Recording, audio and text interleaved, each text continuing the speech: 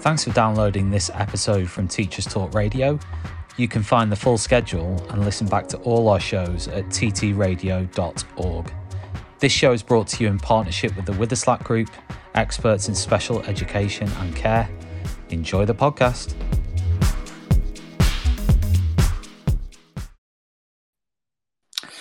Good morning, everybody, and welcome to the Sunday Social with Teachers Talk Radio with Yasmin Omar, who is going to be joining us in just a second. While she does so, just to remind you that this show is sponsored by Witherslack Group, who are one of the partners of Teachers Talk Radio. And I would invite you to check out their website, witherslackgroup.co.uk, and you can hit the /events, and they've got a series of free events coming up all the way through the year. They've got several coming up even next month. Many of them are free. So they've got webinars on dyslexia, understanding dyslexia, neurodiversity, autism. They're a leading provider of specialist education and care. So I definitely recommend checking them out if you're listening back to this. That's witherslackgroup.co.uk. I'm now going to hand over to Yasmin. Hey Tom, thank you so much. Thank you very much. I hope everyone's doing well today. It's so good to see that Melissa's here today. So today's show is just on teachers with disabilities or long-term chronic illnesses, and a part two, like a follow-up from the session that we were doing last time. Hopefully some of the people that were here last time will join us as well. But in the meantime, I've got Melissa, who I'm so happy to be interviewing today. Melissa, can you hear me? I can't, Yasmin. Good morning, Yasmin. How are you today? Melissa, I'm really good, thank you. How are you? Tired. Very, very tired. I completely forgot that I'm leaving the one week half-term break. I am so fatigued because I've got 3 small people, also known as my children, who have completely removed all sense of being from me because they're hard work, but I love them to bits. They are extremely hard work. But enough about me and my trash life. Good morning, everyone who is here, and good morning for the people who are soon to come. It's lovely to meet you all. I finally get to reveal who I am, my voice to you.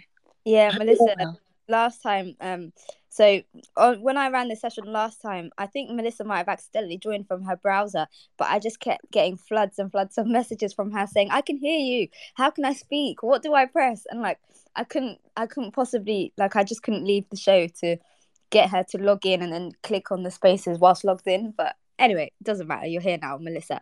So I thought it'd be a good place to start with. Obviously, I've put out a tweet explaining that you're a teacher that has MS.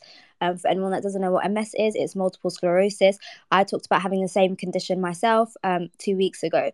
But Melissa, I just thought maybe you could tell us about how you were diagnosed. Like, how old were you? How did you find out that you had MS? Let's start there. Good morning again to everyone. I found out I had MS in 2012. It began, 2011. I had completed my NQT year and I thought it was absolutely brilliant. I was doing my NQT over in Hayes and Harlington, and finally getting to leave that joint. It was so far away because I live in East London, traveling to Northwest London, doing a 2-hour journey there, 2-hour journey back every day, apart from Saturday and Sunday and school holidays. That is really stressful. Sorry, Melissa, to cut you off. But I couldn't fathom such a journey for teaching every day, especially on public transport, because I grew up in Ealing Broadway, and Hayes and Harlington, I would say, would be a kind of a strenuous journey even from there. It's quite easy if you were to drive to Hayes and Harlington, but it even on the train, it's just quite an awkward journey. So for you to have made that journey all the way from East London, I couldn't imagine that. That sounds really exhausting. It really was, but it was worth it because everything came at a time when there was a massive crash in 2009, financial crash, and people who had finished their PGCEs, finished their NQT year, had to find somewhere to have a job. No, I've not finished my NQT 2 years, I should say. I had to find a job elsewhere. And thank God I had to find that job elsewhere because it was too far for me. I did my NQT in Hayes in Harlington. It was a wonderful experience. It taught me how to behaviour manage because the kids there are wild. A lot of them, I mean, there's a lot of children at the time. There were lots of children who were related to one another. Right. Yeah. And their parents were related to one another. And what I tended to come across, high levels of SEN, high levels of behavioural SEN. I mean, to the point where I got kicked in the head by one of my students. Gosh. And I didn't know I had MS at the time. I was just like, oh, okay, I've been kicked in the head. That is really shocking. But going back to the point about a lot of them being related, like I went to a school where there weren't that many like Somali kids in my year, but just generally a lot of us kind of looked alike, and we would claim to be cousins or related when we actually weren't. Like I remember I actually went to a different school in year 7, and there was just a random Somali boy in my year that I was really good friends with, and we told everyone we were twins, but like raised in different families, to explain why we had different surnames. And honestly, like for a long time, I mean, I left that school in year 7, but for a long time people just thought it was true.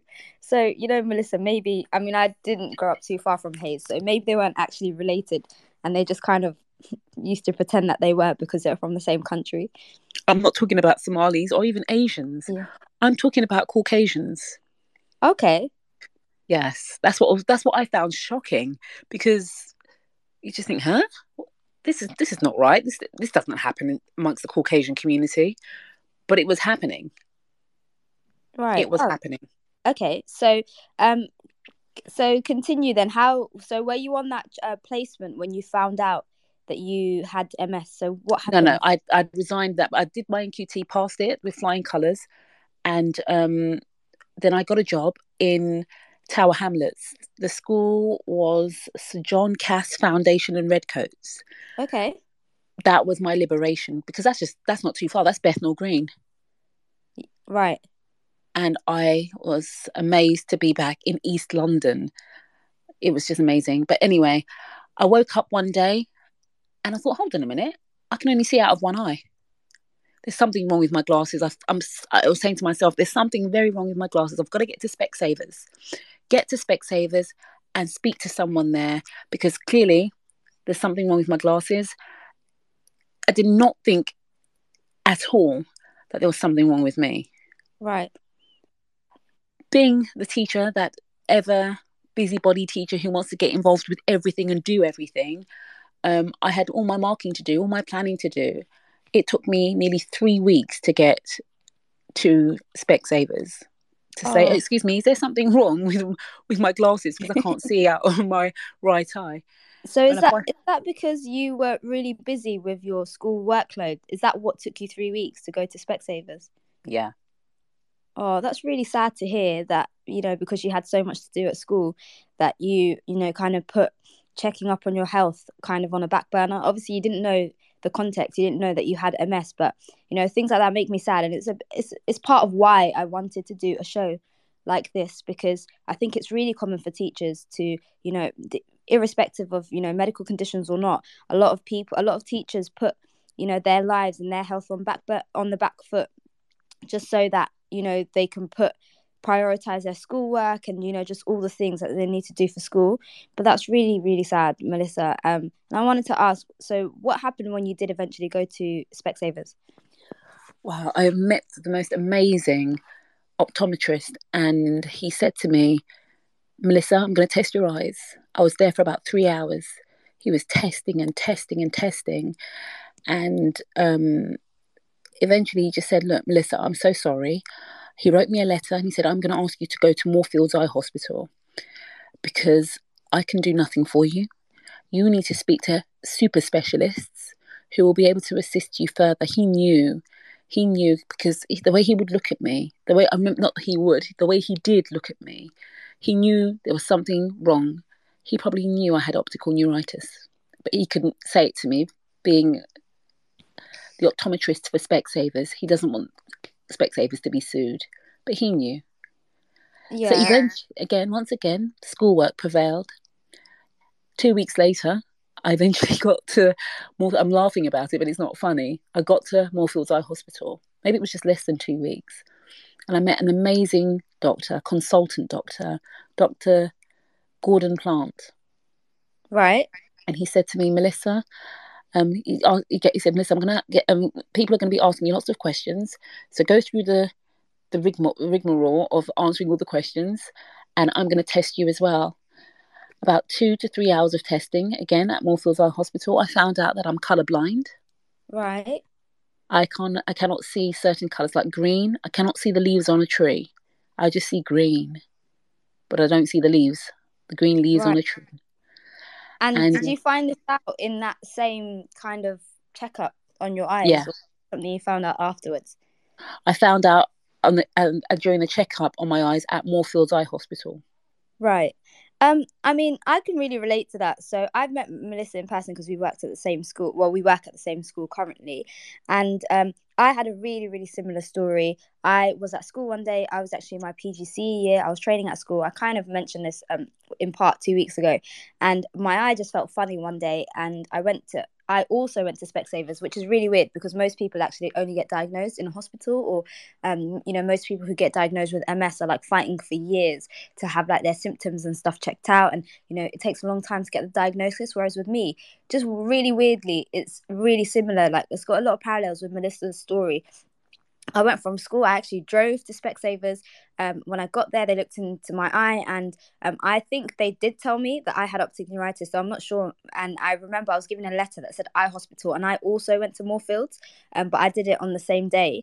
And I guess a lot of that would have been because I was a PGC student. I didn't have the heavy workload that Melissa probably would have had at that time, and a lot of other teachers that are diagnosed with MS. But I just find it so crazy how many parallels there are.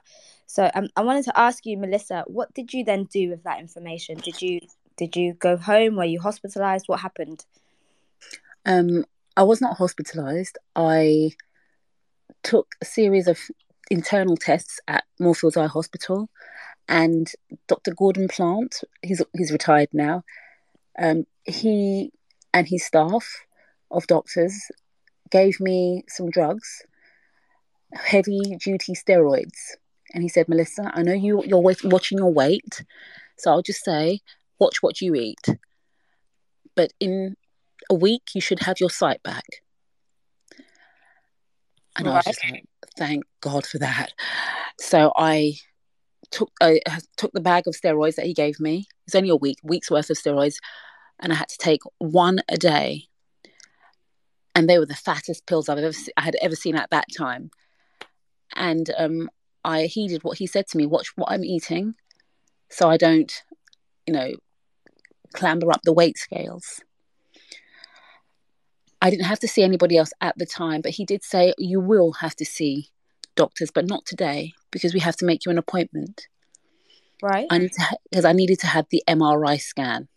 They cannot tell you that you have MS until they can verify that you have multiple sclerosis. Yeah. I needed to have the MRI scan. So he had taken down all the details and he was going to contact my GP and also set me an appointment at the National Hospital, which are still currently my hospital. I absolutely love them. They've been so good to me. And I didn't have to see anybody else that day, but I had to take my medication home with me. Right.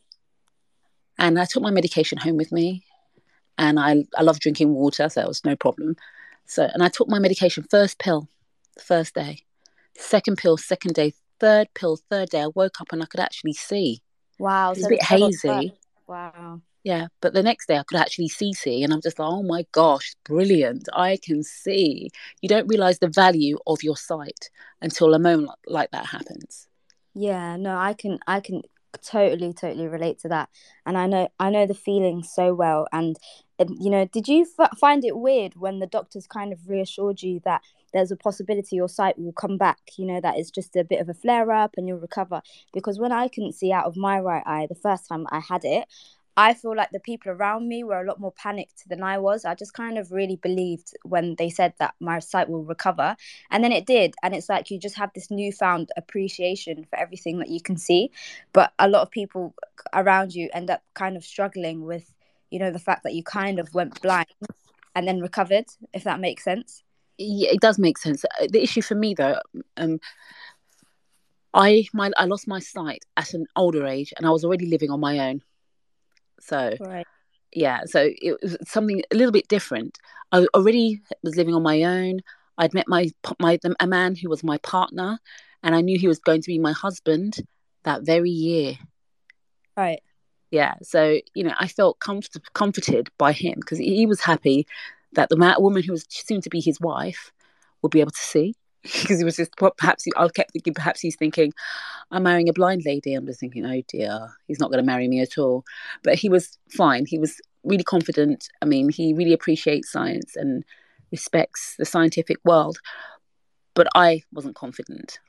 I mean you lost your vision, Melissa, I would like to hope that even if you had been like permanently blind, that it wouldn't have had too big an effect on your relationship with your partner. But if I just fast forward to when you were diagnosed officially with MS, what I'd like to ask you, because I know not just for MS, but a lot of teachers, just knowing a lot of teachers that have medical conditions and having been a union rep before, I want to ask, how did you feel about sharing that information with the school that you were at? Did you tell them, or did you choose to withhold that information? I told them nothing. And why? So you never shared it, and so could I ask why that's the case? I was a new teacher. I was a new teacher who wanted to be accepted. So the key word and only word I have is acceptance. When you're a brand new teacher and you're finding your feet and you want people to find their feet with you, I felt the only thing I could do is be accepted, to the point where I only told people I had MS 2 years ago. Wow. And how long have you had? So 2012 was it when you were diagnosed? Yeah. So for 10 years. So you didn't tell anybody for 8 years? I didn't tell anyone at all. Wow.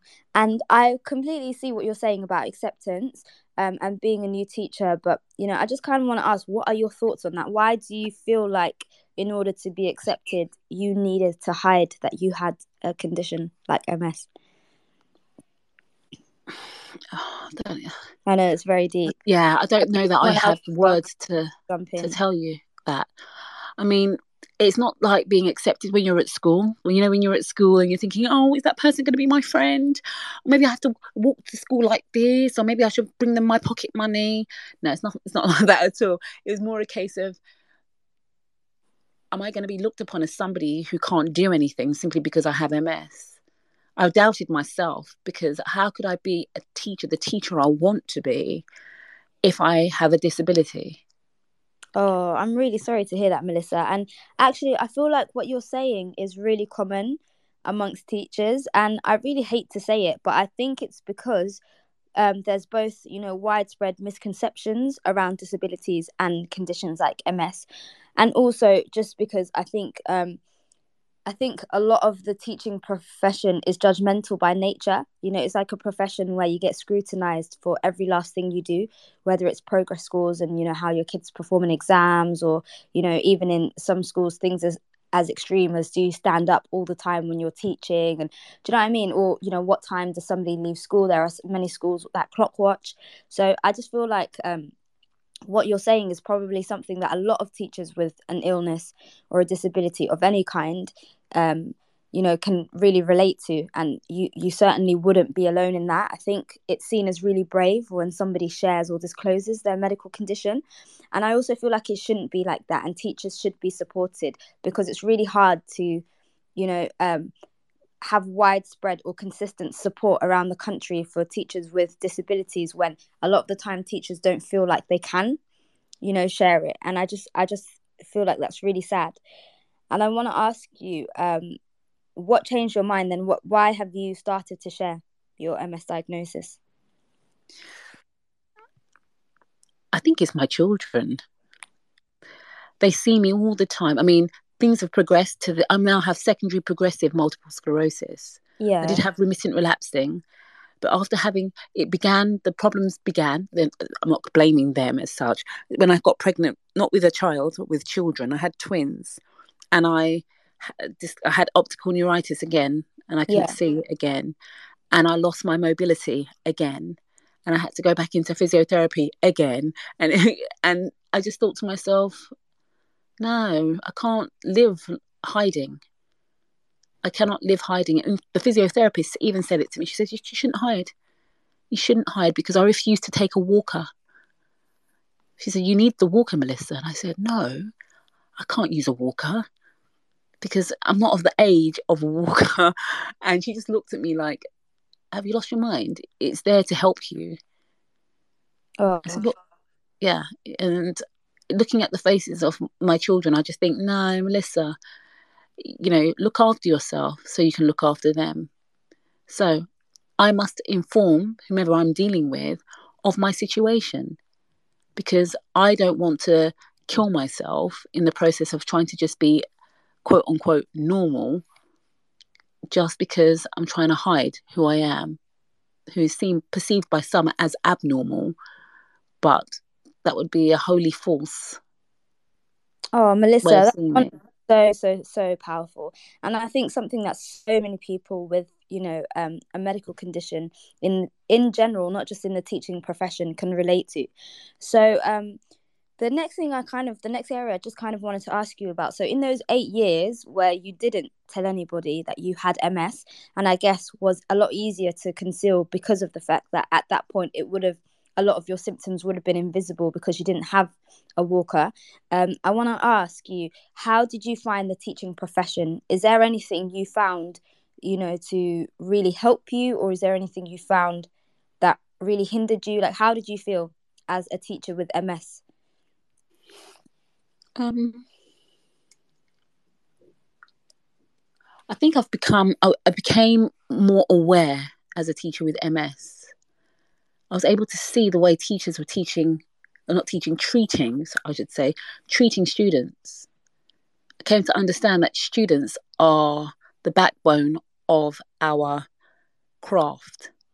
If they're not buying into what you're trying to deliver, then you're wasting your time. I recall teaching in Redbridge in a school. I'm not going to name the school. In a school that is pretty financially secure, right? Teaching lots of students who would come to school hungry, super hungry, and it would irritate me because I'm thinking, how can I teach a lesson if people are slouching on tables, telling you that they're tired, and I did something extremely naughty. What did you do? I decided to start bringing in biscuits and little chocolate bars and packets of crisps to my lesson, and I'll tell them to bring some water if they can. If they can't, they can go and retrieve water, because the school always had water availability, but there was never the food availability that would be needed.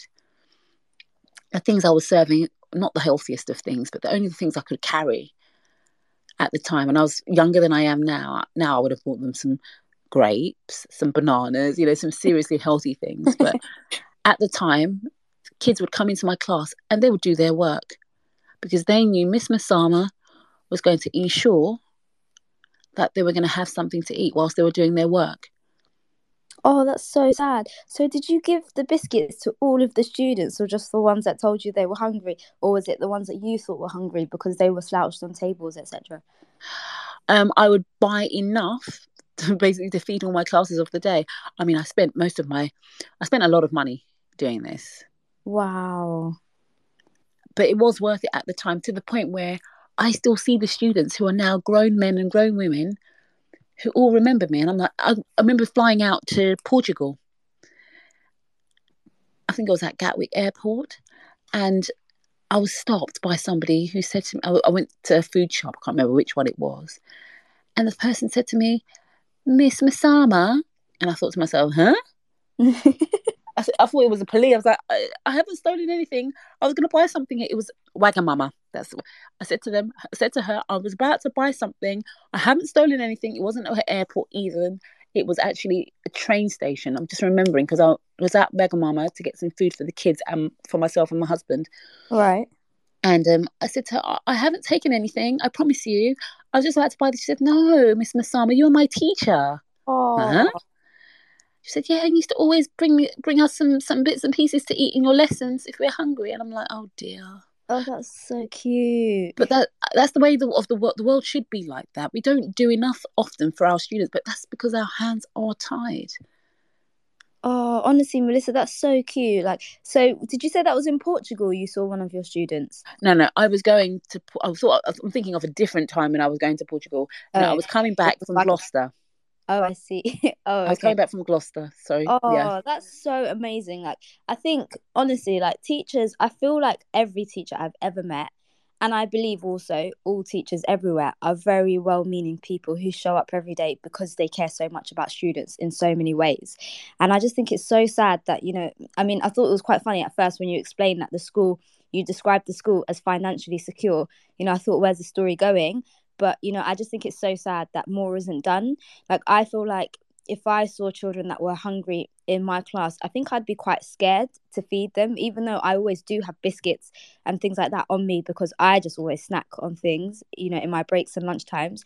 I'd be scared because, like, for example, when I worked in mainstream, there was a lot to consider, like, do children have allergies?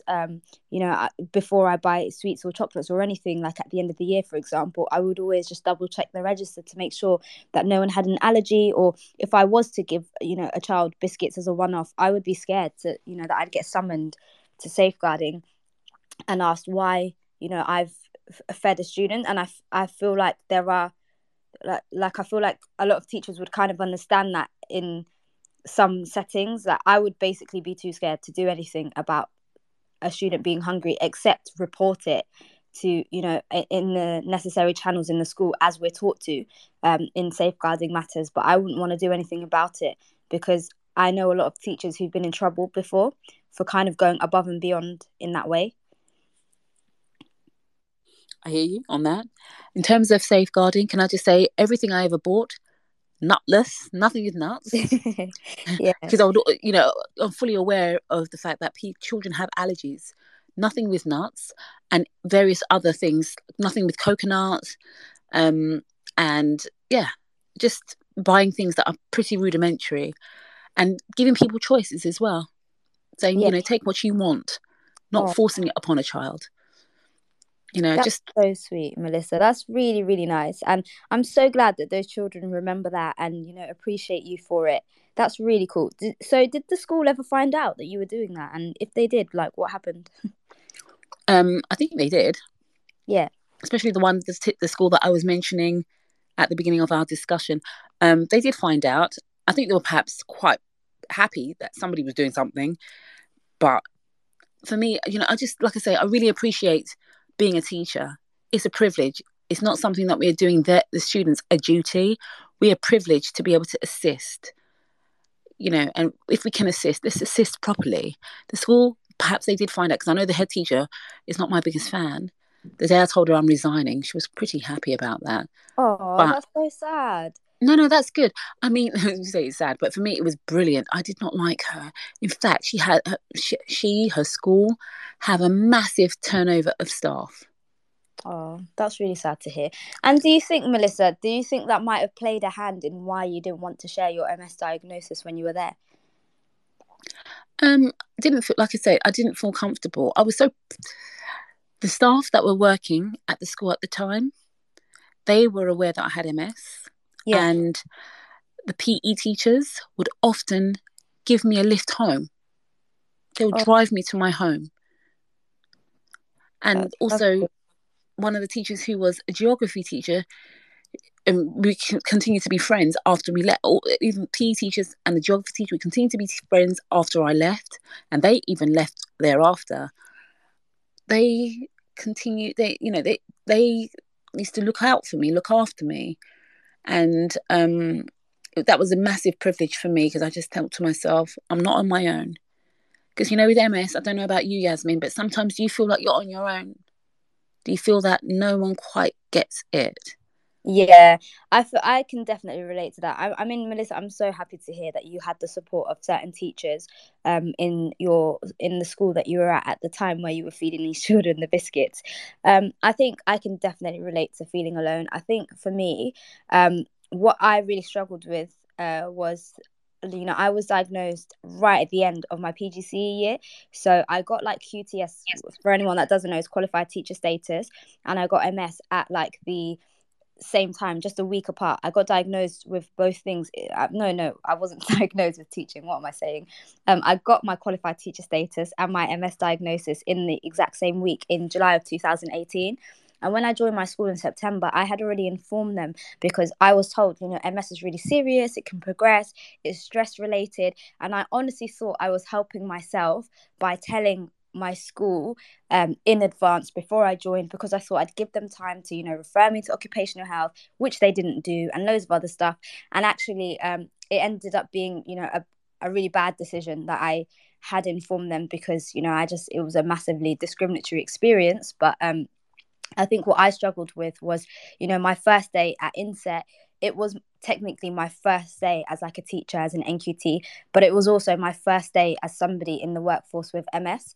And, you know, I remember how many people just around me just had no understanding of it. And, you know, I constantly felt like I'd have to explain things. Like, I remember I'm from the science faculty, I'm a science teacher, and you'd think of all the faculties in the school, they'd be the most understanding.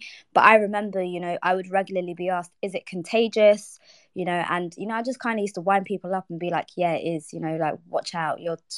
Honestly, because I would think, how can somebody think that a neurological autoimmune condition can be passed on like a flu, you know? And I think for me, that's where the loneliness came from, having nobody I could relate to. I didn't know any teachers with MS. There's actually a forum, I don't know if any of you guys have heard of it, but it's called Shift MS, on the internet. I used to read through it here and there. I had an account, I was called Fraction on there, and I just used to read the accounts of people with MS. But even then, there weren't really any that mentioned that they were teachers. And so I didn't really know anybody in the profession that had MS. And I think that's where the loneliness came from for me. I think I would have really appreciated being able to see positive stories of people with MS that, you know, have continued to thrive as teachers and, you know, have done well in their career and things like that. But I didn't see any of that. And I think that's what really motivated me to go public with my MS diagnosis. I can see that there's some people that have joined. If there's anyone that wants to come up as a speaker, you're absolutely more than welcome to. Or if any of you have any questions for Melissa or for me, you're more than welcome to. So, Melissa, the next thing I wanted to ask you is, how have you felt about things like Wellbeing Week? You know, I know that's coming up this half term. I've got a lot of thoughts on Wellbeing Week. I appreciate it, but I'm also not the biggest fan. And I just wanted to ask you, have you ever felt like Wellbeing Week is something that really helps you or you really appreciate? Well-being what? Oh, I'm so sorry, I'm so sorry, my gorgeous one. No, you know, well-being week, adding labels to everything, it's just no. How about we just treat each other with respect from the outset? Why do we have to have a week to remember to treat each other well and look after each other's well-being? You know, we should always be doing that. Yeah, I I mean, mean, I totally agree. I totally agree. But so Wellbeing Week, what happens? For anyone that doesn't know, it's a week where schools basically acknowledge that the the normal kind of routine for teachers is actually quite strenuous and stressful, and so they take some things away to kind of appreciate and acknowledge the teachers in that school. So like a really common thing to happen in Wellbeing Week might be meetings are cancelled, there's no meetings before or after school for that particular week, or lunchtime, or whatever, whenever teachers might have had meetings. And other schools do other things on top of that. So some of them book in sessions like things like massages or like group activities, and some schools serve things like a staff breakfast every day in that Wellbeing Week at some point in November, from what I remember. But I know that other schools do it at other points in the year as well.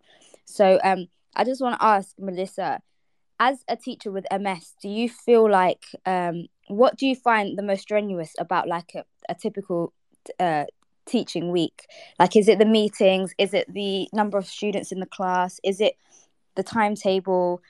Is it the marking? Like, what do you feel like as a teacher with MS you find the most strenuous?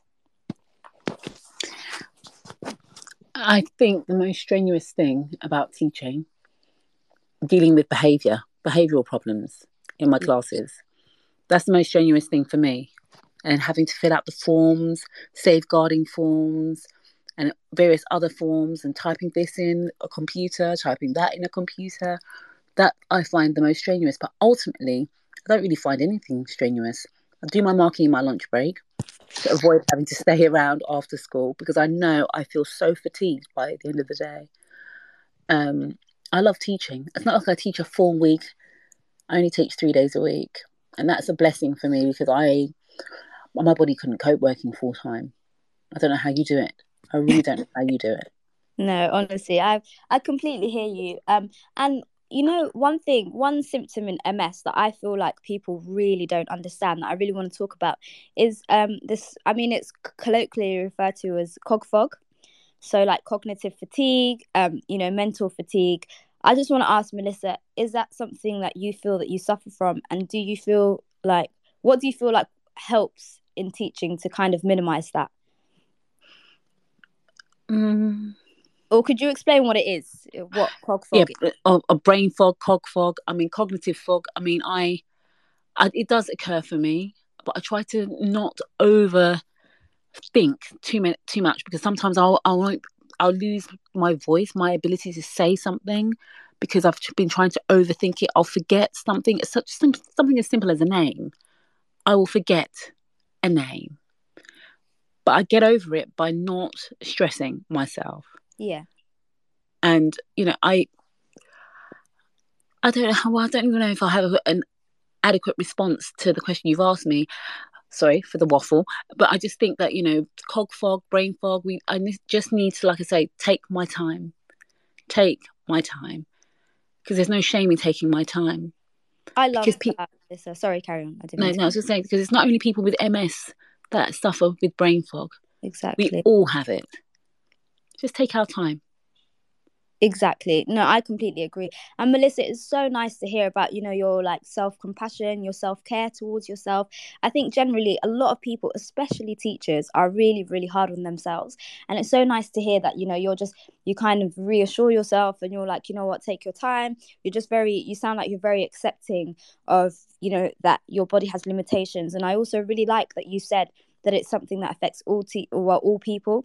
I completely agree with that. I think cognitive fatigue is something that everybody has to a certain extent. Obviously, there are different thresholds for how people can meet it. So, you know, some people might have it because they've got a medical condition which causes it directly, but also, you know, when a teacher has had a particularly busy week or period of time, or, you know, is sleep deprived or has something really huge going on in their personal life, everyone can kind of at different points, you know, come into school with some form of brain fog. And the thing I find the most difficult about brain fog is no one can see it. So nobody really can know, you know, that that you've got this kind of fatigue on a mental level. A lot of the time because it doesn't show up on your physical appearance. And I agree with you, like Melissa, if I start to, I mean, thankfully I don't really have any MS symptoms and I haven't had them for years, but I think if there is one that I can still sometimes really relate to, it's the cognitive fatigue,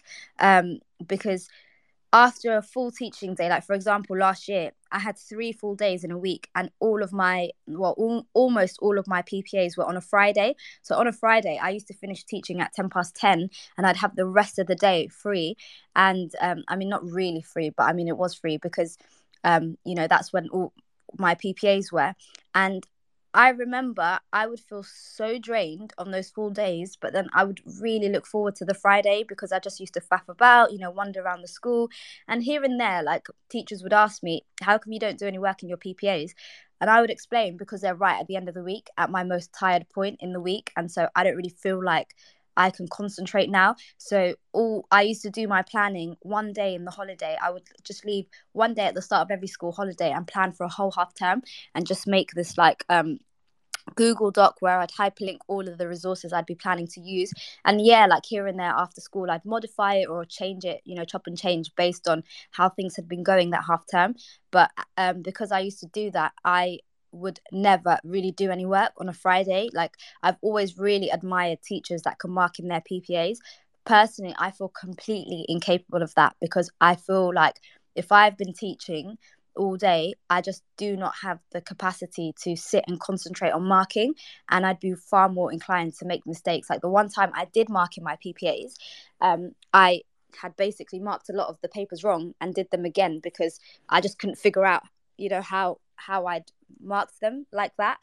And I think it was because I had cognitive fatigue from, teaching. And I think, I don't know the analogy, maybe Melissa, you know it better than me, but I know there's a spoons analogy that people use a lot. Have you heard of it before? I have not. Oh, I so really haven't. if there's anyone here that has, feel free to jump in. But I think it's something about how everyone's got like a certain number of spoons in a day. And you know what, I'm gonna do a terrible job explaining this. I feel like I understand it, but I'm not good at explaining what it is. And basically, as you go through the day, the number of spoons you have kind of like decreases, and so you kind of reach your capacity and what you can cope with. And so I think the point of the analogy is you're just kind of meant to know how many spoons you have, and therefore to not over kind of like pitch yourself on any given day, or to just kind of work within your limits, I think is the idea of that analogy. But it's used a lot in chronic illness and stuff in teaching. So I wanted to ask you next, Melissa, and also please, I would love to hear from anyone else in the audience that might have some things to say. I wanted to ask Melissa, what do you think is helpful? What do you think, if you were now to design something to support a teacher with MS or to support a teacher with a chronic illness, what do you think they would need, just based off of your own experiences? What do you think could really help a school support a teacher with a long-term illness?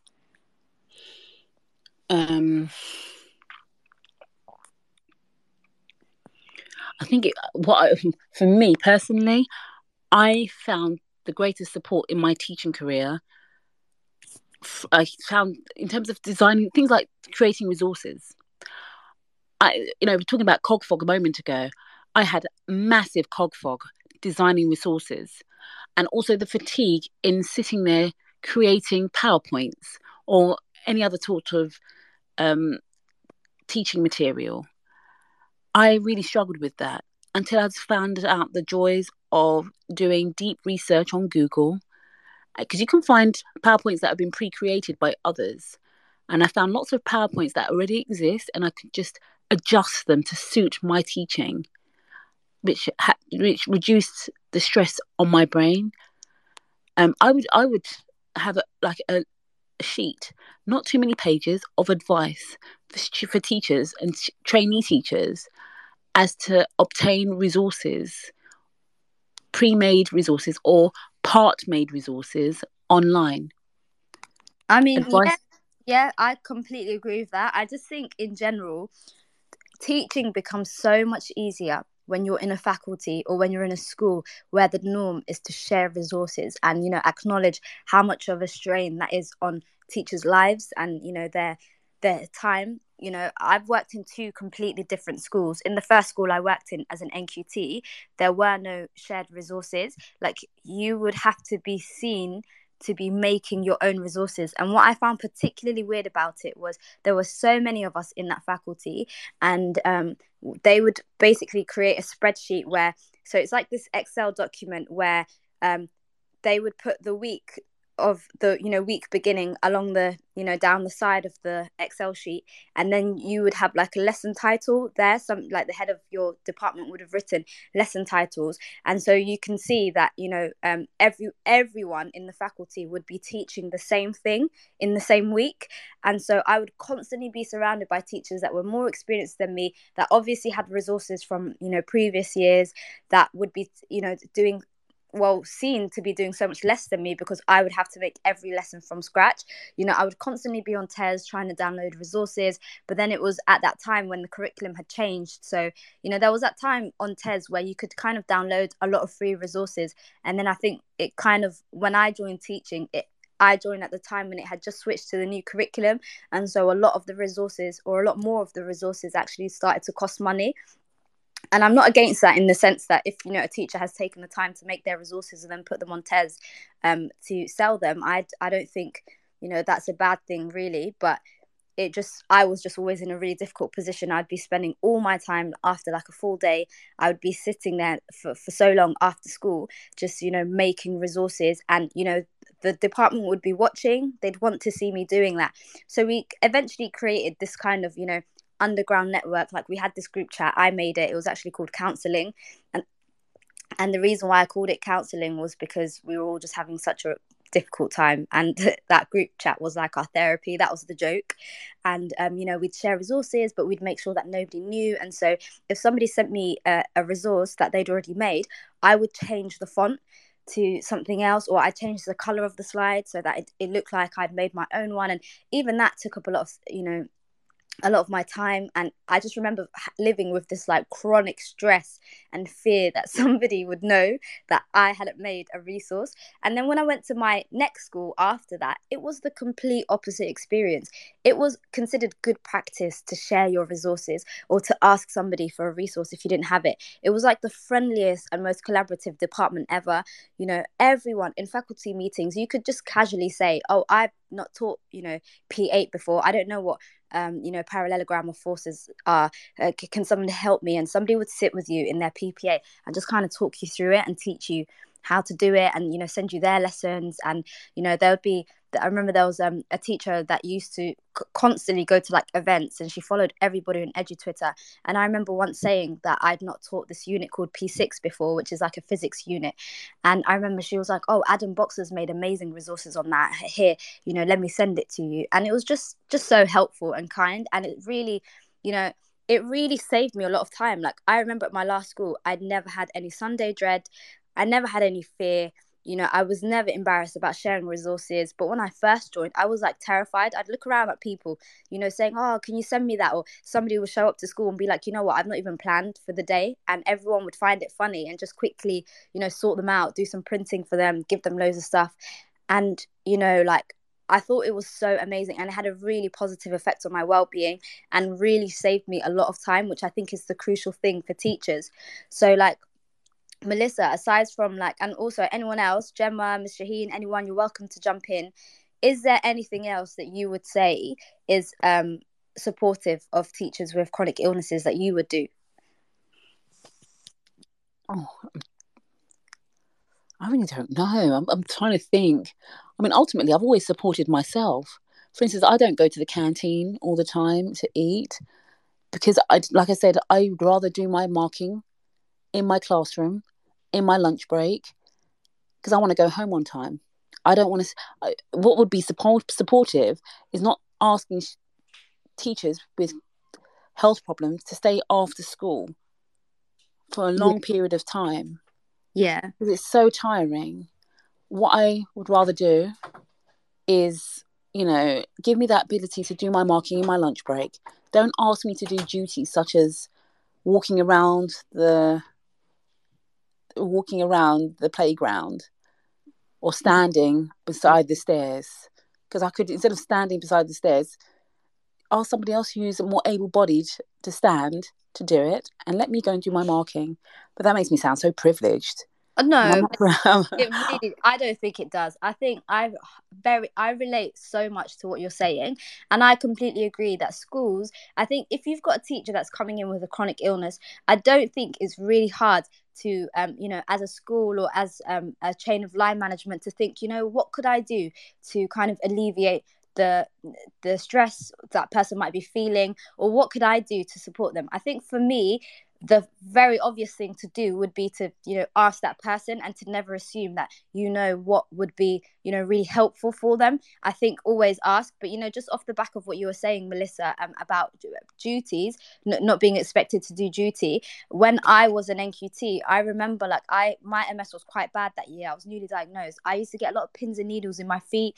I'd feel a bit off kilter, like I couldn't balance properly. I don't have any of that now, but at the time I did. And I remember, funnily enough, it was actually Wellbeing Week when I asked to be taken off break duty, and the assistant head basically turned around and said, well, if you're unfit to do break duty, the next question is, are you unfit to teach? And like, I've never forgotten that. Like, I'd never forgotten it, because, you know, I was so offended, and I did actually go report it to the head teacher. I mean, it didn't get anywhere anyway. I didn't get an apology or anything, but, you know, it was something that really affected me. And when I went to my second school, I had an occupational health referral before I even joined.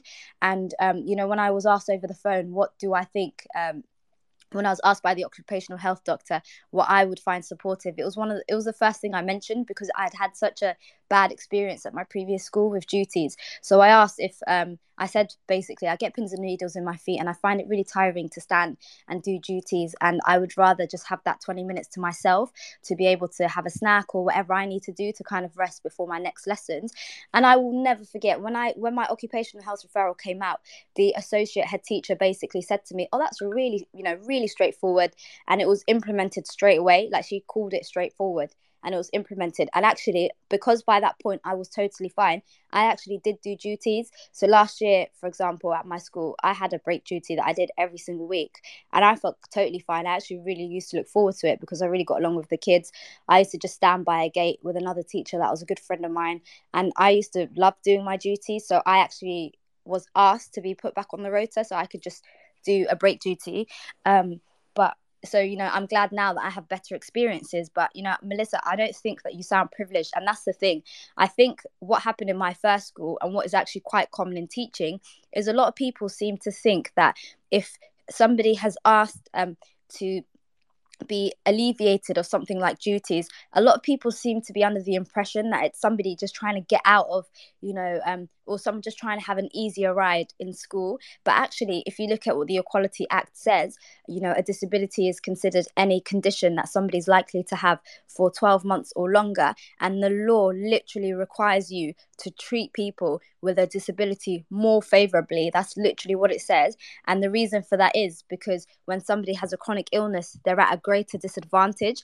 But for whatever reason in teaching, and I would say it's probably the same across professions, a lot of the people, because they can't see that disadvantage, see you as, you know, asking to not have to do things, or to, you know, be removed from there, or those kind of things. They see it as you getting an easier time in a school or in a workplace when you're not, because they just can't see the disadvantage, if that makes sense. I can see that Gemma and Shaheen have come up, but just before that, I just wanted to quickly share the Witherslack group.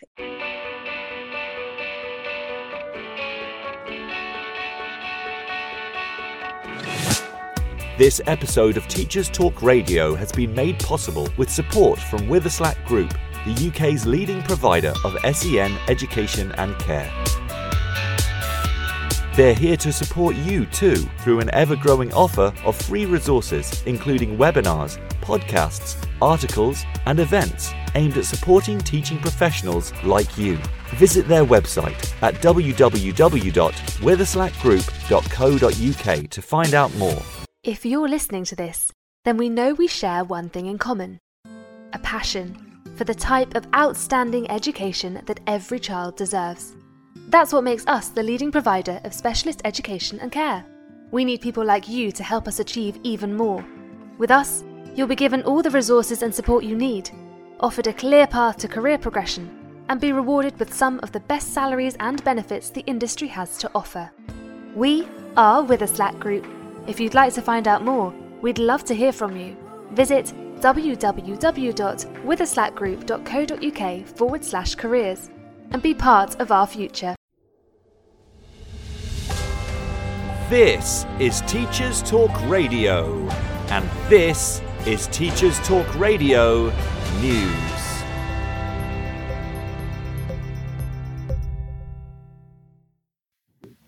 Saturday the 29th of October saw a so-called March of the Mummies, according to an ITV News report. Hundreds of people campaigning for improvements in childcare and working conditions for parents took part in marches in Manchester and 11 other cities. The march was organised by campaign group Pregnant Then Screwed, who say that the UK has some of the world's most expensive childcare.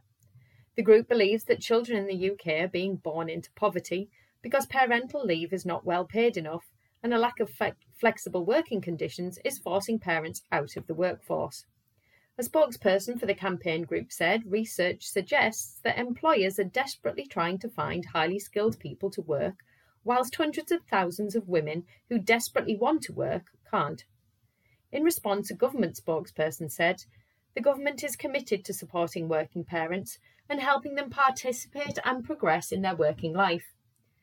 The UK has one of the most generous maternity leave entitlements in the world. They went on to highlight the recent consultation on making the right to request flexible working a day one right for all. More than £7.5 million has been announced for the extension of mental health programmes for schools in Northern Ireland. Education Minister Michelle McKilveen announced funding continuation for the Engage 3 and Healthy Happy Minds projects. Ms McKilveen said that the feedback from school leaders and staff was that both programmes had been invaluable in helping to support pupils across all educational settings. Both schemes were created to help alleviate the impact of the pandemic on children and young people. Durham University students have queued on the streets overnight to secure a home for next year, according to a report from the BBC. Lists were released and hundreds lined up outside of estate agents in the city, with one student saying some showed up at his current accommodation for a viewing in a panic for next year. The university said it had anticipated pressure on the private rental market and increases in rent and was giving the issue urgent attention. Durham Students' Union described the city's housing market as broken and claimed that increasing student numbers were putting both welfare and education at risk. First-year undergraduates in the city have guaranteed accommodation, but have to find their own housing after that. The university is encouraging students to contact their college if they are facing difficulties. TES magazine features a story from Scotland as a teaching watchdog raises child protection concerns with the government. The General Teaching Council for Scotland says its role protecting children is being adversely affected by police failing to share information. A judge ruled last year that critical evidence should be shared by police, but the GTC for Scotland says the change has been slow to take effect.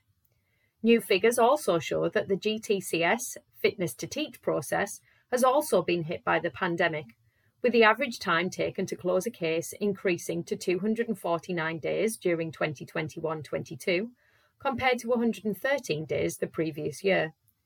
The GTCS is responsible for investigating and making decisions about Scottish teachers' fitness to teach, and says it relies on agencies sharing information and making referrals. Police Scotland's Assistant Chief Constable responded by saying that child protection is a priority and no child will be put at risk of harm. The GTCS has recently come into criticism for its handling of child protection cases. The full article is available via TES magazine. Professor Alison Baverstock has been awarded with special recognition at the Soldiering On Awards 2022, held in London recently. Professor Baverstock is the founder and director of the charity Reading Force, which promotes shared reading within Forces families. The UK's 130,000 Forces children typically face ongoing challenges such as disrupted education, uncertainty, and parental absences.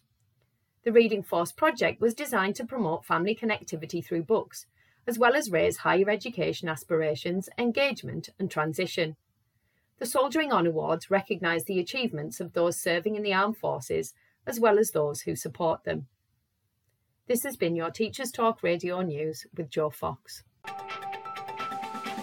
This is 2 Minute Tech with Steve Woods, your tech briefing on Teachers Talk Radio. Hello, this week I'm going to talk about buying a laptop, a question I get asked all the time. So this is what you need to know if you're considering buying a laptop for yourself or a loved one. First up, it's physical shopping versus online shopping. My only advice on this is consider how much you're saving online. If a device goes wrong and you bought it from a shop, you can take it back. Online support will usually require you having to post the device back, which can be a bit messy. Even if you buy online, it's always good to visit a shop and actually see the device. I use these few tests to help me decide on a laptop. First, what is it for? If it's for gaming, then you need to look if it will run the game games you want to play. All gaming machines will tell you how they perform with popular games. Pick your game, and then it will just be a balancing act on how much you're willing to pay. More expensive usually equals better gameplay. Screen size is my next decision. If I'm going to be taking it places, then a smaller screen will make it easier to fit in a bag. If using it a lot, you might want a bigger screen. Next, I tried the G test. This is incredibly technical.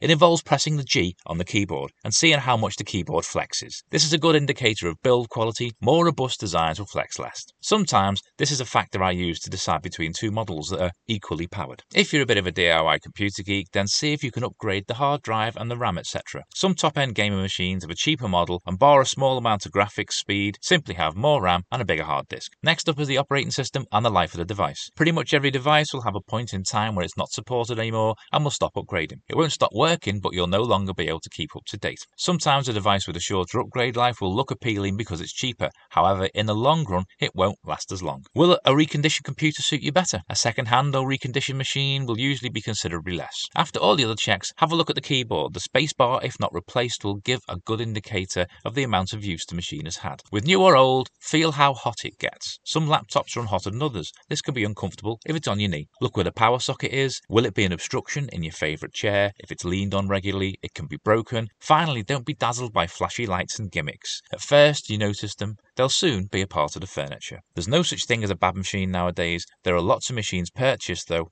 which are not fit for purpose. As always, feel free to send your thoughts to @TT Radio 2022. I'm Steve Woods, and that was 2 Minute Tech.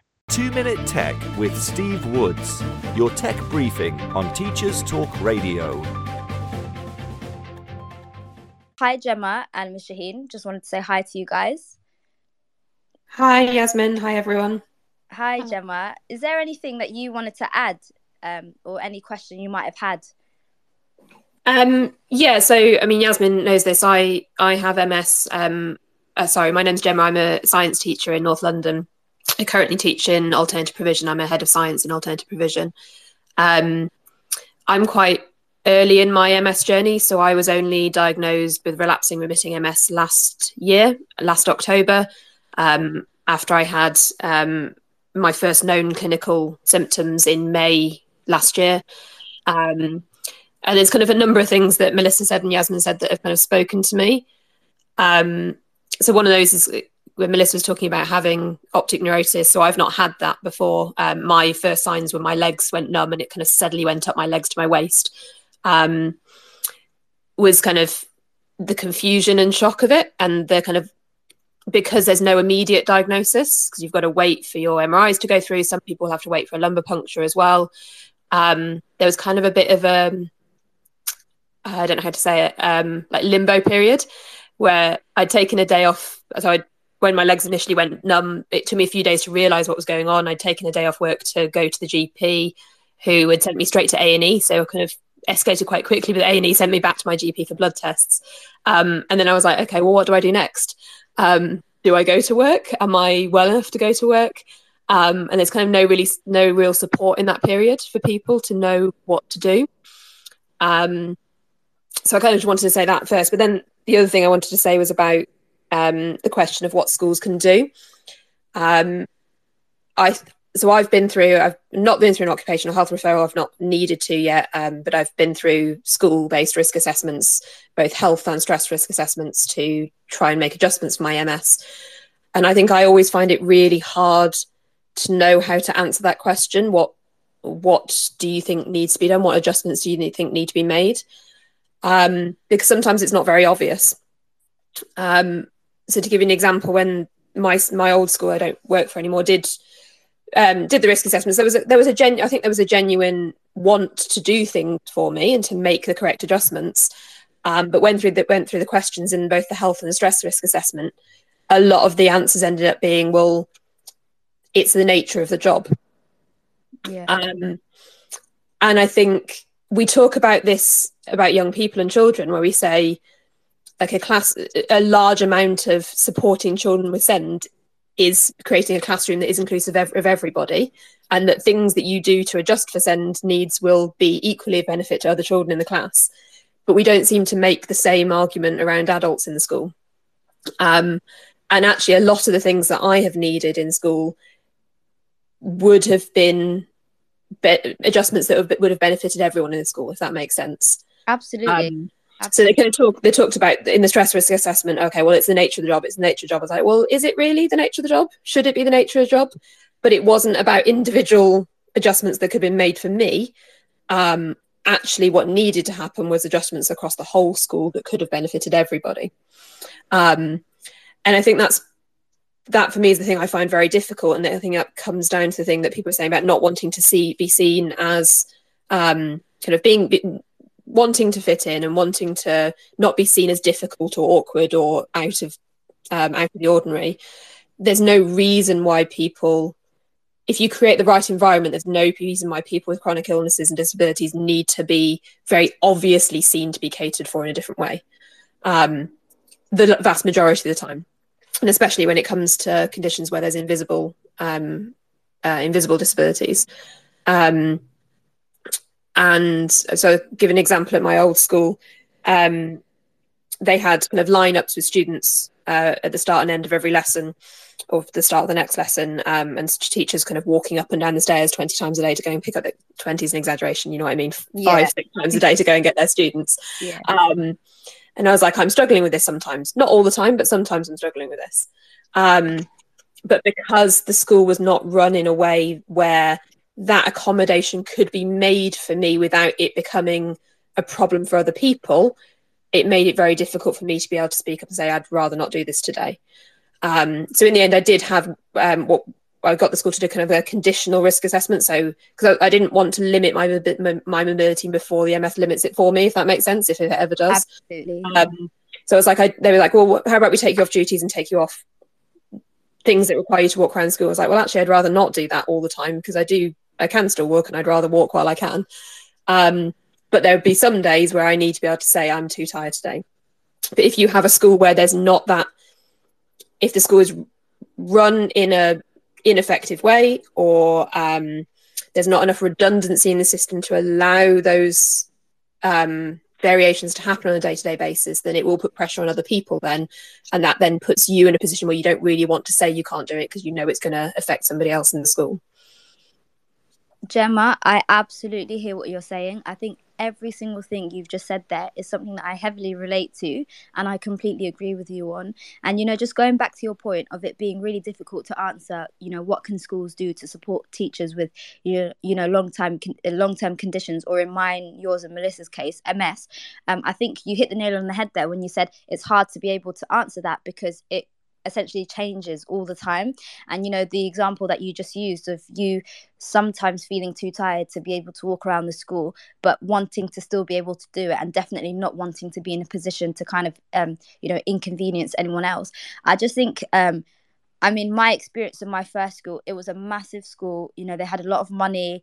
They had a lot of staff. There was no reason why I couldn't have been covered for break duty. But I think it is the case a lot of the time in schools that you have to, especially when you've just joined as an NQT or you're just a classroom teacher, you've got this massive chain of line management, and you have to rely on people actually understanding your condition, or not having, a view where they just think that you have to kind of be a particular way to survive at a school. Every school has a culture, and I think you'll hear a lot, we don't do this here, or we do that here, or this is the way that we do things. And I don't mean just for illnesses, but every school just kind of has an in-group, and there are certain conditions or requirements you have to meet to be part of that in-group. And so a lot of the teachers that are outcasted or frowned upon are people who sadly often have protected characteristics, who for whatever reason might need to be made exempt from certain things. I think for me, when I was working at my school, and there was, a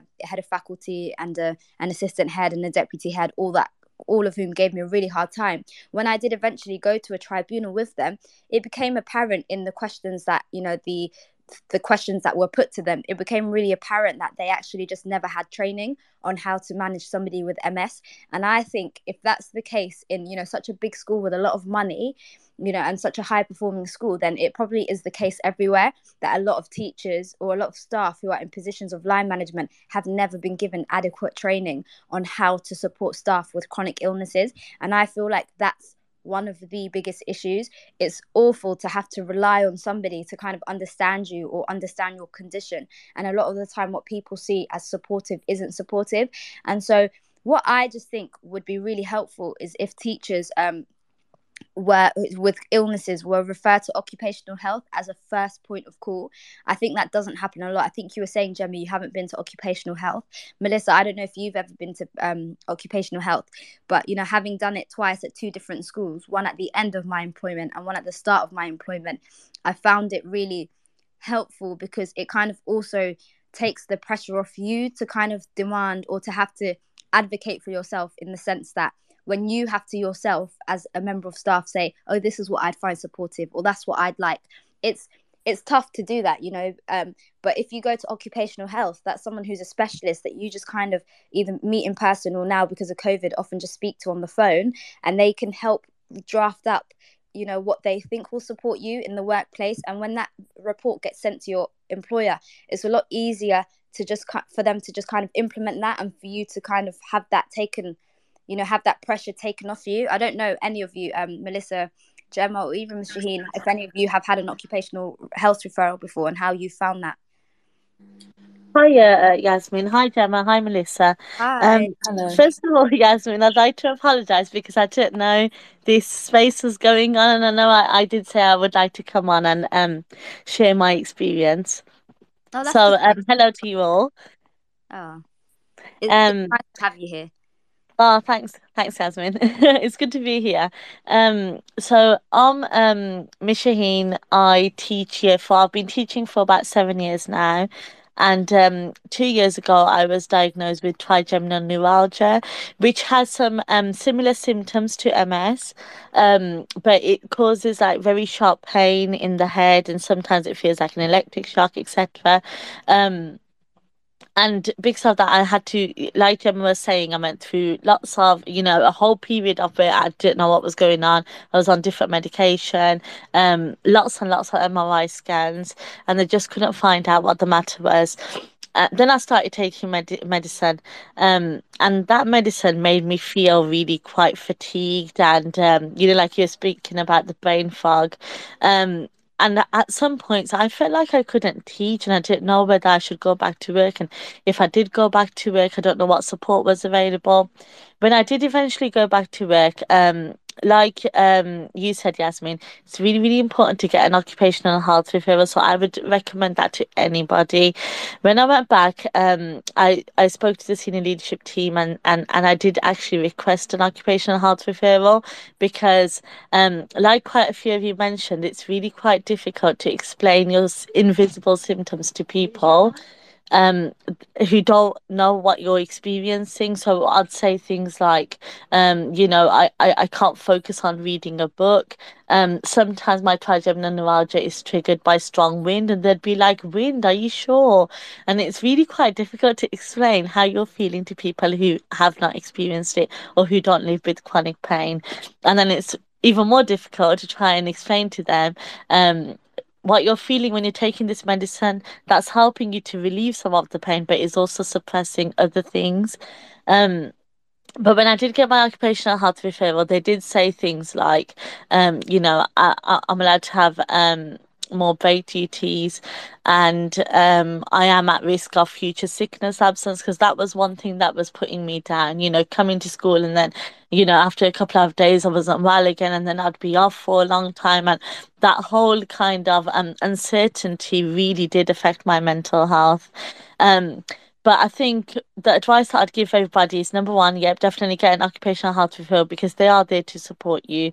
And the second thing I would definitely say is, sometimes as teachers, we do feel guilty about asking for support, but it's really, really important that we verbalize exactly what it is we need. So if we can't do that break duty, it's important to say, today I'm not very well, I won't be able to do the break duty, because we do have rights, and sometimes I feel like we forget that.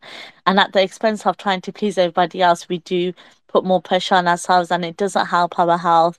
Sometimes where you have got a really long meeting, it's okay to say, I won't be able to stay for all of it, or I won't be able to meet this deadline because one of my triggers is staring at a computer screen for too long.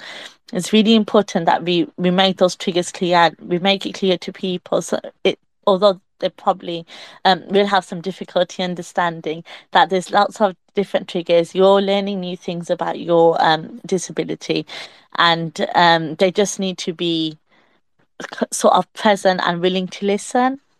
Yeah, no, honestly, thank you so much for sharing that. And That's honestly, okay. I completely agree with everything you're saying, like absolutely everything. Now, what I want to ask, and any three of you are welcome to answer this, should the responsibility always fall on the teacher with the condition? So, like in the case of Gemma, for example, Gemma's not been diagnosed for, that long. And a lot of the time, as you just said, Ms. Shaheen, it's a learning experience for somebody that's just been diagnosed with a condition. Like, should it always fall on the teacher themselves or the staff member to have to advocate for themselves and to say, look, this is how I feel today, or this is how I feel at present, and I won't be able to do XYZ? Like, is that something, what do you guys think could be done to kind of alleviate that responsibility from teachers who are already kind of juggling having, a long-term condition and working? What do you guys think there's anything that could be done to kind of, exempt a teacher from having to constantly speak for themselves on the matter?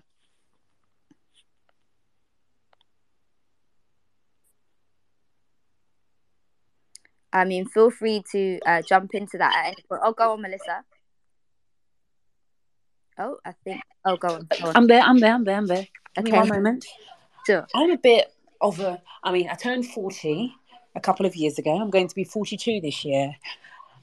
In approaching my 40th birthday, I became a person who would say, I'm not taking anything I don't like. If I don't like it, I'm going to fix it.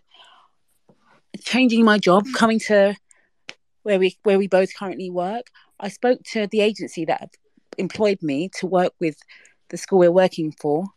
And I said to them, there are no resources in this school. I need resources. And I, not as a permanent member of staff, should not be the person to foot the bill for the resources. The school has to foot the bill.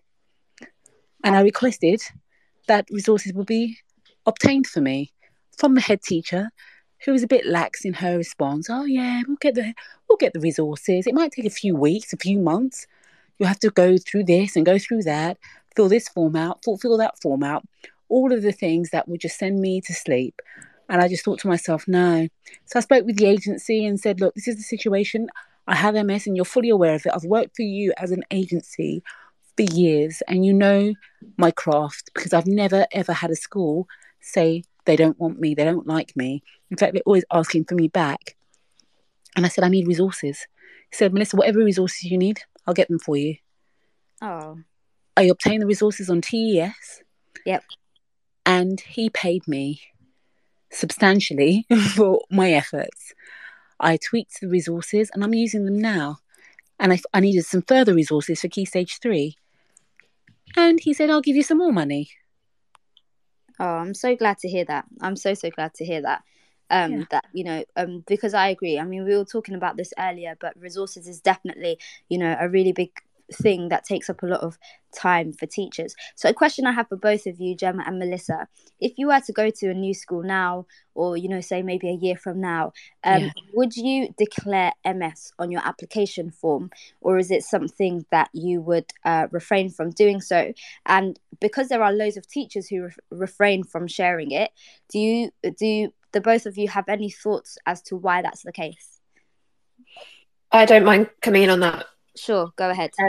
So I'm in a position of having recently changed schools. So I changed schools this September. Yeah. And I mean, most application forms have a place where you can tick whether you have a disability, but they don't really necessarily have places for you to elaborate. So I did. I would always now tick that I have a disability. But I, in this situation, told the person who was going to be my line manager after I'd been appointed to the role. I don't think I would necessarily, I'm not against saying to them beforehand. It just was the right place for it to come up. And I didn't feel like I was going to have an issue. But that's kind of how I did it this time. Kind of going back a little bit to your last question as well, if I can. Yeah. I think I've been in teaching 9 years now. I've spent a bit of time out of teaching where I thought I was never going to go back. And I'm quite good now, quite self-confident saying, no, I don't agree with this, or I want it to be like this. I'm not somebody who keeps my mouth shut in that way. But one of the things that really helped me was when I was diagnosed was having a head of department who just created a culture where she would check in on people and just be like, how are you doing this week? What's going on? Not just with people that she knew may have a particular issue, but with everyone in the department. And I think it goes back to the thing I was saying earlier, that I think a lot of the things that need to be done for teachers with long-term conditions, or other members of staff in school actually for that matter with long-term conditions, is not necessarily always about their particular adjustments. There will be some where that's very specifically the case. So your risk assessment says that you're not going to do a break duty or whatever. But a lot of the things that really could help people will be about the culture of the school. So rather than looking at it as an individual issue for that one person, what is the culture of the organisation? What things are teachers required to do in our organisation? What's the director time budget look like? Do you even write one and publish one? And what is it worth them doing? How much slack have they got in their time for them to be able to make their adjustments that they need to make? I think we need to look at things as a whole school perspective rather than just necessarily as well as each individual teacher. What do they need? Absolutely, Gemma. That is such a lovely point. I completely agree with you that, adjustments or, what you could do to support a teacher shouldn't just ever be an individual issue. It should be embedded in the school culture. Schools should be inclusive places, as you mentioned quite rightly earlier, Gemma, that, we do so much to make schools inclusive for students with loads of different needs. But, why isn't that kind of extended to staff? And I always think that as well, Gemma, like, in my first school where I had a really bad time, I remember how much I would be internally rolling my eyes at, their anti-bullying policies for students, when I felt like the biggest bullies in the school were actually the staff. And, it's just really sad that a lot of people feel the need to have to hide their condition or feel like they're a bit of a burden on their school at times because of the fact that, they might not get the adjustments that they need, or, they're made to feel as an individual like it's just kind of all on them. And I would really like to remind people that, the Equality Act of 2010 exists, and it puts all of us, irrespective of our employers or where we are in, a school hierarchy, it puts everybody on a level playing field, in the sense that if you are somebody that has a chronic illness, you have to remember that the law protects you. Even if your managers are not people that are, making the effort to protect you, remember that the law of the land literally protects you from, discrimination, and it is something that supports your protected characteristic and your disability. And that's something so important to remember, and should empower people to know, actually, if you are wronged, there are necessary channels you can go down to kind of essentially be compensated for anything that you've experienced that you shouldn't have. And I think it's really important for staff with illnesses or with long-term conditions or disabilities to learn about their rights, because it can go a long way in helping you. And I just think that schools have a really, really long way to go in that respect, because so many people actually know nothing about the conditions that the people they line manage suffer from. And Gemma, going back to your point about a school culture, I think one of the things that I loved the most about my previous school was that it was actually a deaf provision in Newham. So it was a school called Lister in Newham, and it was the deaf provision for all of the children in the borough that either had a hearing aid or some form of hearing difficulty, and we had a deaf support department. And from when I first joined, I remember my first day there, I saw a student that was in a wheelchair. The school is really accessible. He was just out and about in the playground. It was so easy for him to get around school in his wheelchair. There are deaf students that are in lessons, just in the normal mainstream lessons. I found it to be so inclusive, and I remember how comfortable I always felt talking about having a condition.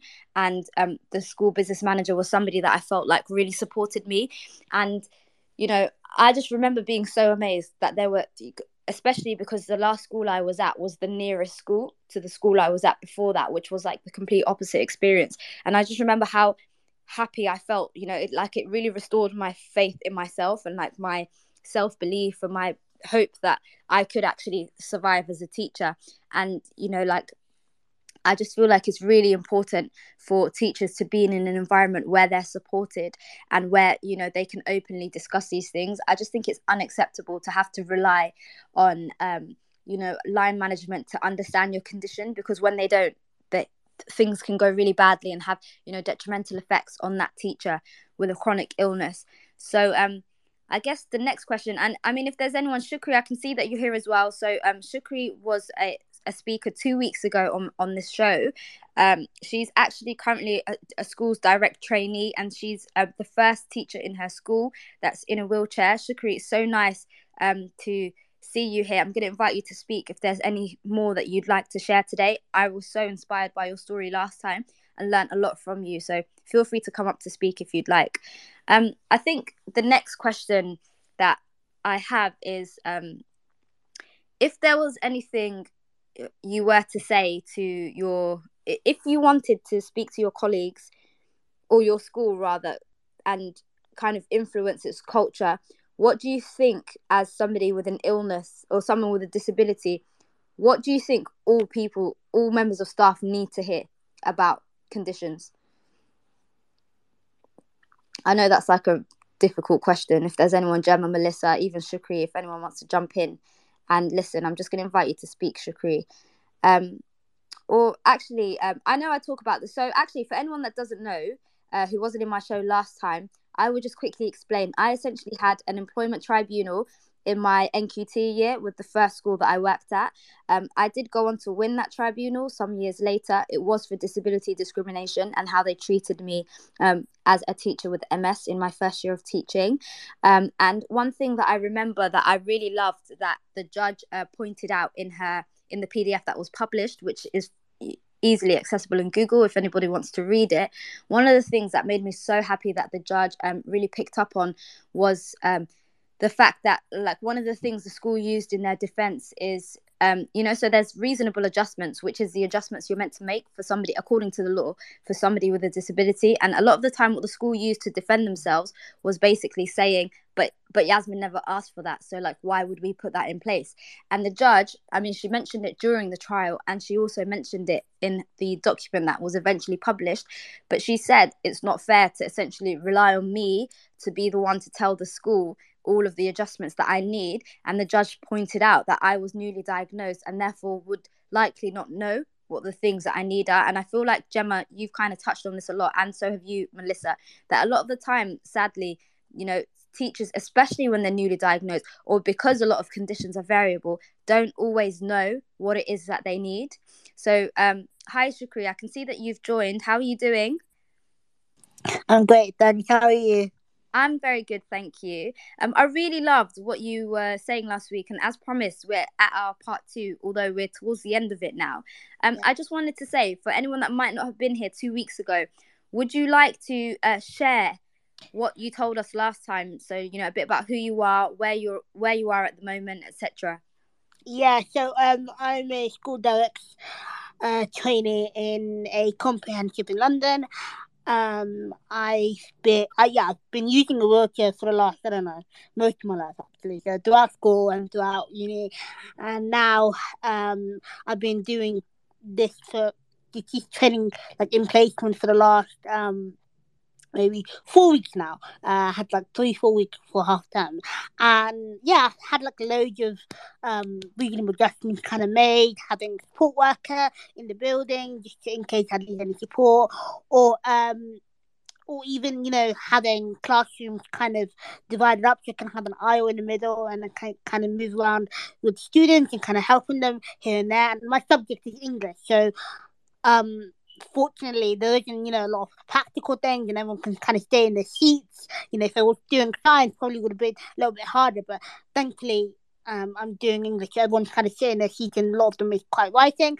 And a lot my other disability is I'm partially hard of hearing, so I use a lot of microphones to kind of that go directly to my hearing aids, and I can kind of hear students, and I place them around the classroom so I can hear as many students like in a 360 like Omni thing kind of way.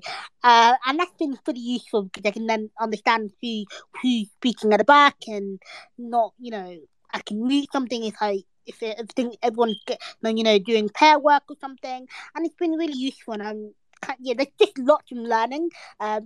Considering I'm still a trainee and I'm still doing my 7 hours right now, and yeah, I'm really excited. Honestly, Shukri, it's so nice to have you here. And I honestly haven't forgotten what you said 2 weeks ago. I'm so happy to hear that, your school have, employed you and are training you as the first member of staff with in a wheelchair at that school. I also love what you said about the students. I think students are amazing. And I think that a lot of the time children will accept what you teach them to accept. And I really like the fact that, they've been supportive and positive of you. And, I just honestly, Shukri, I'm in awe, and I really love that. I think it's so, so amazing. Thank is there you. anything you wanted to throw in today? I don't know if you heard earlier what Melissa and Gemma were saying, but is there anything?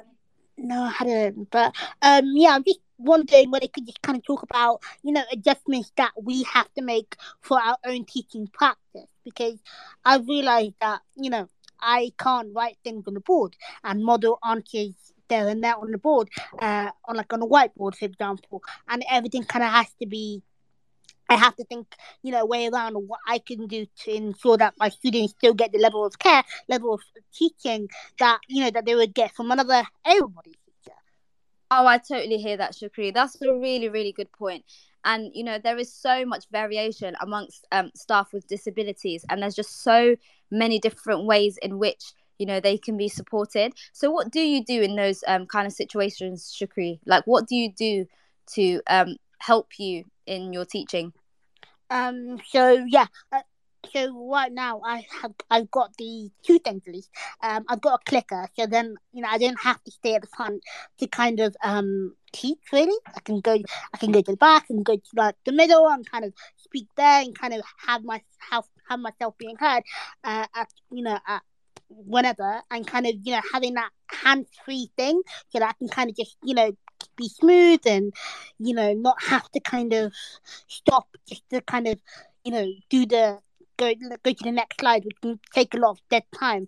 But what I also have is a visualizer, which kind of is like a camera thing that kind of points to my desk, and I can just kind of write and do answer moduling and just kind of showing what I want them to take in really, whether I'm marking a piece of work or if I'm kind of doing an answer with them, then they know without me having to write it on the board, or if I want to do mind math, I can do that on the visualizer, and they're really accepting and they just kind of get it. Okay, fine.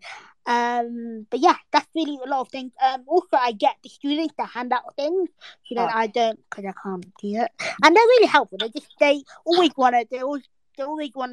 start to put their hands up and offer it, which I'm really thankful for as well.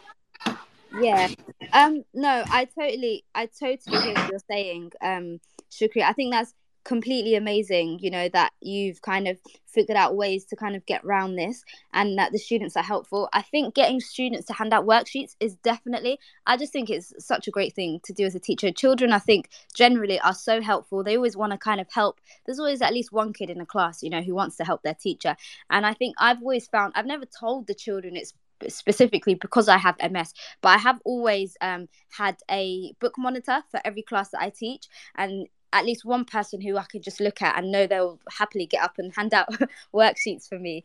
And I just think it's something that helps me so much, kind of avoiding circulating around the class so many times. They always help me with things like that, and also carrying heavy things. And, I just think children are amazing, and they're the best part of teaching with a disability. I feel like the help I've had from children far outweighs anything, and they often make my day, and I absolutely love that. So last question I have for you, Shukri, is what do you think, as somebody with a disability, what do you think a school could do? So it doesn't have to be specifically for your conditions, but what do you think a school could do to support staff with disabilities, just because of the fact that so little is known about chronic illnesses? What do you think schools could do to be supportive of staff with disabilities?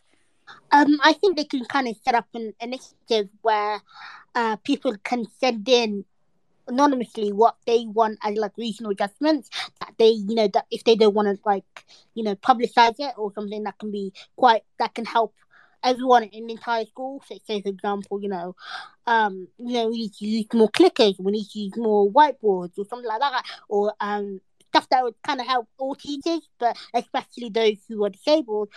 And then you kind of have a talk about it with, I don't know, SLT can kind of have a discussion about whether to do a school-wide policy. That's just something I've kind of thought about as I'm doing.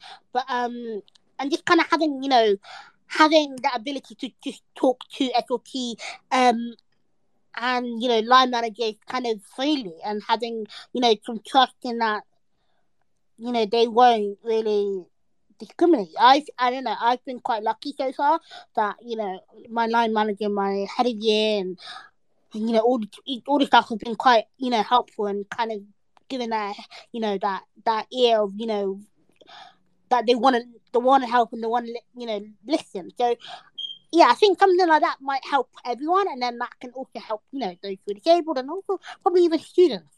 Yeah. Shukri, I completely agree with what you're saying, and that is so lovely to hear. I think what I have always found really supportive in my career, I mean, I don't have it now, but I did in the last few years, is a school business manager who was really supportive of me. I remember, she was somebody that always used to say to me, anything you need or anything that you're worried about, just come and speak to me. And just knowing that there was somebody that I could, to kind of go to, and I did often run to her office, that I could just kind of speak to at any time. Like, she never turned me away. I've showed up where she's been in meetings, where she's been on the phone. I've been to her office so many times. I remember even once going to her office to kind of share my thoughts on something to do with the hot weather accelerating my fatigue, and I ended up sitting there for about an hour and then said, oh my god, I'm so sorry, you've probably got a lot to do. But at no point did she say she was so busy, or that she was busy, despite me knowing that she always was really busy. And it was something that always helped me. It helped me have good attendance, to know that actually I can get sent home if I feel unwell, and so that would give me the confidence to come in. Whereas previously, if I knew that the school I worked at before that wouldn't send me home if I was unwell, so I would often not risk going in if I wasn't well. And so just to Gemma and Melissa really quickly, I just wanted to ask you, is there anything in your time in teaching that you feel has really helped you to cope with your condition, irrespective of whether the person doing it knew that you had that condition or not? If you guys are still there. Yeah, I'm still here. Thank you. I really enjoyed listening to Shukri as well. I think the only thing is what I mentioned earlier. Like I say, I'm still quite early in my journey with this. But it's having, and I have them now as well, thankfully, members of my department or my immediate line manager who create a culture where you can talk to them, like you were saying about the business manager. If it's difficult to go and talk to somebody, if you create that culture in your school, then people aren't going to raise things or talk about things openly. That was the most important thing for me. I think you asked the question earlier as well, like what thing would I want schools to know? And I don't know if people on this on the radio are familiar with the medical and social models of disability. I'm not going to go into detail. I think people can go away and look it up, but I think I would want schools to be familiar with that distinction and think about the way they run their organisations under that, with that understanding about how does the way you run the school and the way you run the organisation create difficulties for people with disabilities that don't need to exist otherwise. Oh, honestly, Gemma, that's so amazing. And I completely agree with you. I do feel like there needs to be a part 3, but I'm not going to do it for the next one. I'm just going to save that for later on, towards the end of this year. I just want to thank you all for having contributed, and for everybody that's listened, Melissa, Gemma, and also Ms. Shaheen, who's now gone, and Shukri. Thank you guys so much for contributing. It makes me so happy to know, that there are teachers who are happy to kind of openly disclose their conditions. I think it'd be really nice for us to be able to continue with a forum where we can support each other. I know there's this new feature on Twitter called Twitter Communities, so I might just set one up today where we can all just kind of share links and things that that might support other teachers. And if there's anyone else that wants to join that, feel free to. I'll tweet about it later today, and maybe we can just kind of continue discussions there. But I really want to thank you guys. I feel like this session has meant a lot to me as a teacher with MS. It's been really nice to listen to and hear all of your opinions and experiences, and it reminds me of when I was first diagnosed and how much I would have appreciated having people like you guys around me in the teaching profession at the time. But it's never too late, and honestly I'm so happy that you guys came, and I want to thank all of the listeners today, and Tom as well. Thank you everybody for coming, and if you have any questions, feel free to send them. Thank you. Thank you, Yasmin. Thank you, everyone. Thank you, you. Gemma. Thanks, Melissa. Thank you, everybody.